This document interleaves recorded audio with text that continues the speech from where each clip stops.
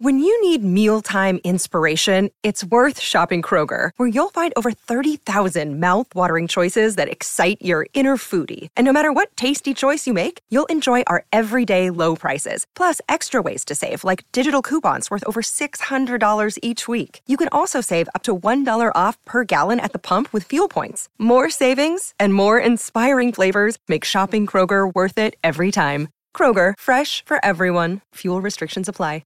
Kane and King.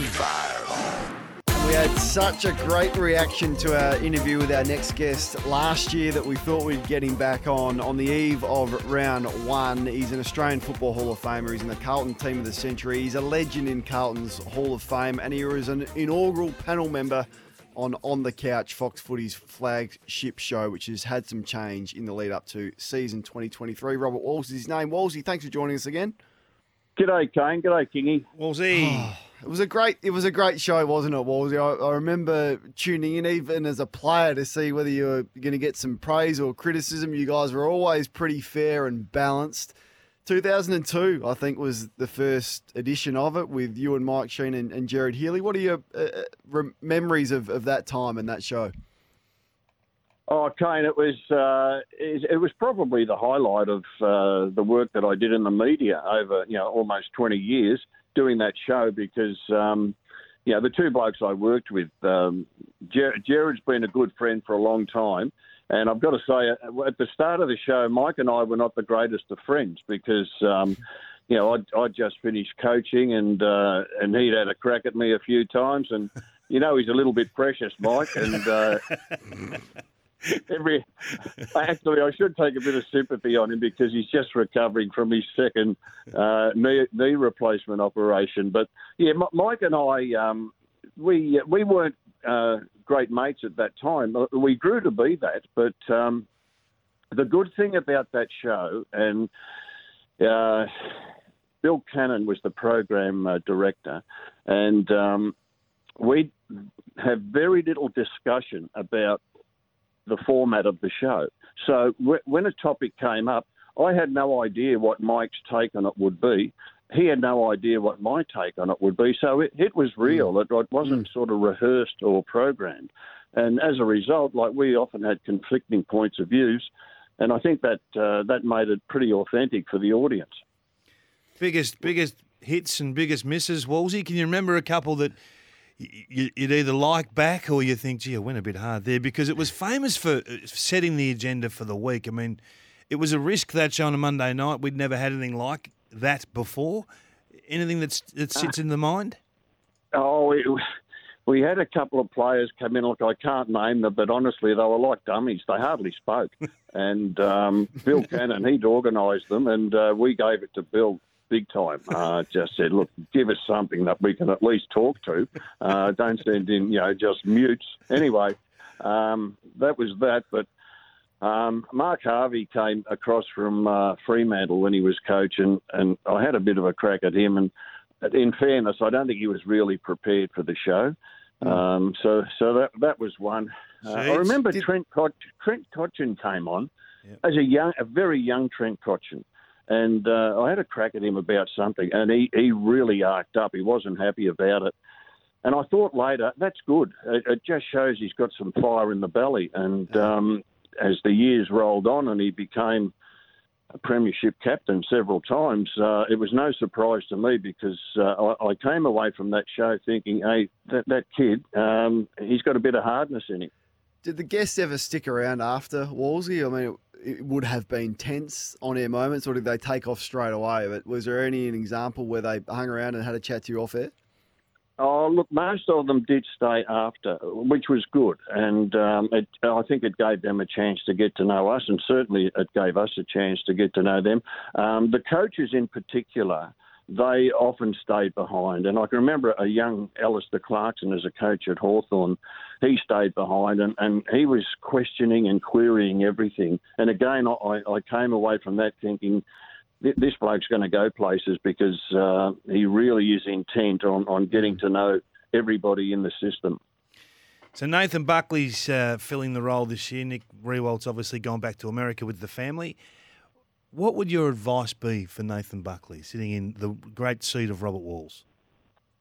My advice would be call it as you see it, Kingy. I think that's what the viewers want. Don't agree with everyone, and it doesn't have to be a laugh a minute. Just do your homework. You need to watch a lot of football. I think that's really important.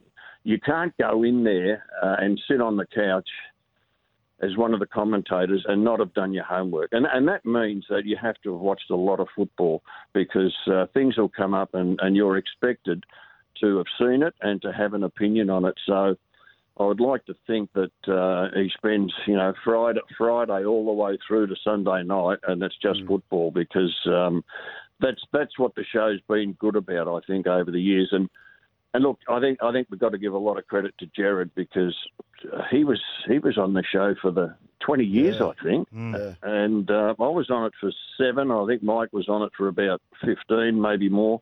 And Jared, he's been at the helm for so long. But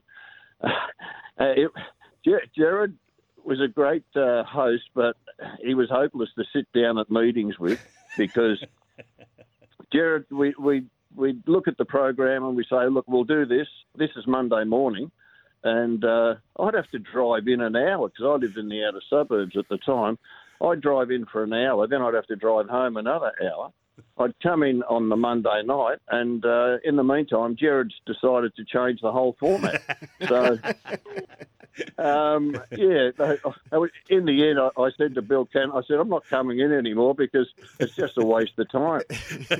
I'll bring that up with him on Monday on Sports Day. Wolsey, there's a couple of texts coming through off the Timber text just asking your reflections on the argument with Sheeds, which was a famous one. Yes. Oh, yeah, look, I've got to say that was probably that was built up like we'd had more than a couple of cracks at each other over the years, but it was sort of highlighted.